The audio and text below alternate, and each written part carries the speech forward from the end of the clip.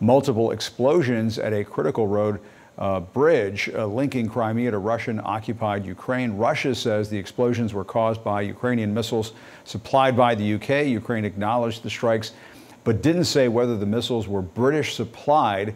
Russia says it intercepted 9 of the 12 missiles fired, and CNN's chief international security correspondent, Nick Pagan-Walsh, is in Ukraine with more.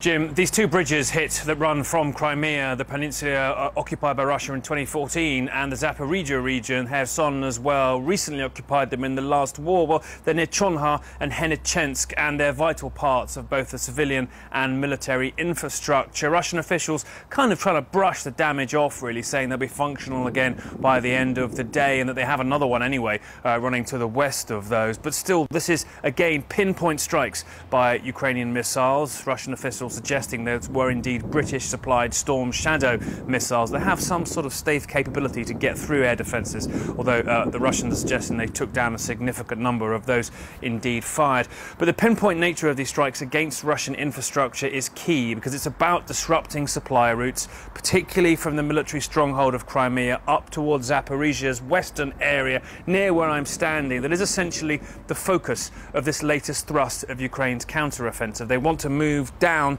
to cut Crimea off from the rest of Russian-occupied territory. It's very slow going, but the bid, I think, here is that these resupply routes can be cut by these pinpointed strikes. Quite how successful these strikes have been, we will know possibly in the days or weeks ahead, if indeed they do impact Russia's supply lines. But sometimes these attacks presage an uptick in Ukrainian activity. Unclear at this point, but it caps an awful 72 hours of tit-for-tat strikes going back and forth between Ukraine admitting that some military targets were indeed hit in the last 24 hours, some perhaps by hypersonic missiles launched by Russia, and two significant drone attacks by Ukraine on the water against a Russian oil cargo ship, a Russian amphibious assault ship. Remarkable targeting, frankly, by Kiev using technology that's pretty new, but still the focus really now on the counter-offensive and whether or not these pinpoint strikes against Russian infrastructure can try and give Ukraine an edge in that, Jim.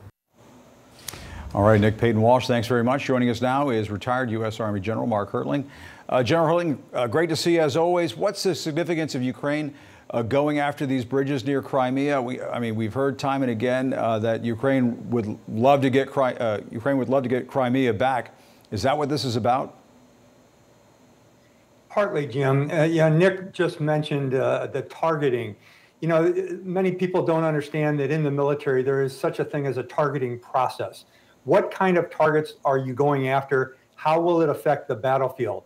What kind of things do you need to do to literally restrain your enemy from doing the kinds of things he wants to do?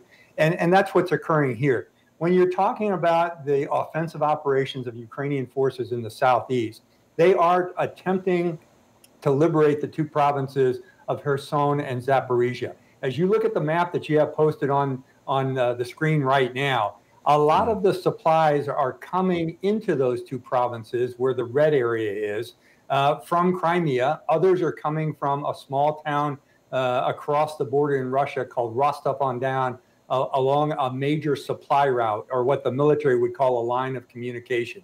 When you interrupt that passage of supplies, whether it be ammunition, food, resupply, personnel, equipment, arms, all of those things will hinder the defensive operations of Russia. And that's what I believe the Ukrainian main effort is not only to continue their offensive operation in a smaller way than anticipated and perhaps a little bit slower, but they're doing it by literally taking away the capability of Ukraine to reinforce, Russia to reinforce and resupply their forces on the front lines. This is all critical. Yeah, and Russia is saying Ukraine used British-supplied missiles to carry out these strikes. Why is that important?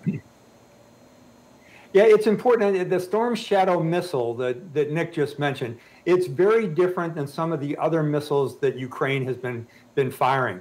Primarily, it's not fired from the ground up into the air like a ballistic missile and then lands on a target somewhere down in enemy territory.